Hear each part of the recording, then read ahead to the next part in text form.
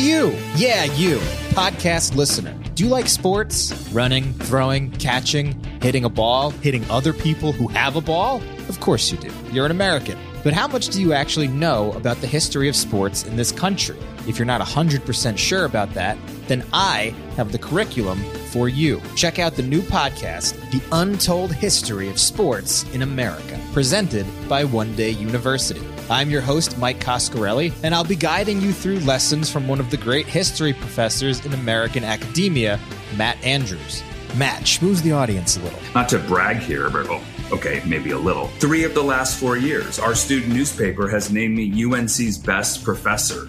I'm not sure what happened that other year. Some sociologist, I think. The kids love him. Your favorite sports moments are more than that. They're stepping stones that tell the story of competition and humanity in American culture. From the birth of sports in the American colonies to Babe Ruth, Joe Louis, Billie Jean King, and Colin Kaepernick, this podcast celebrates the ceremony and examines the controversial storylines around sports in America. And even if you don't play sports yourself, you can learn all about them while lying in a hammock, driving to work, or mowing the lawn.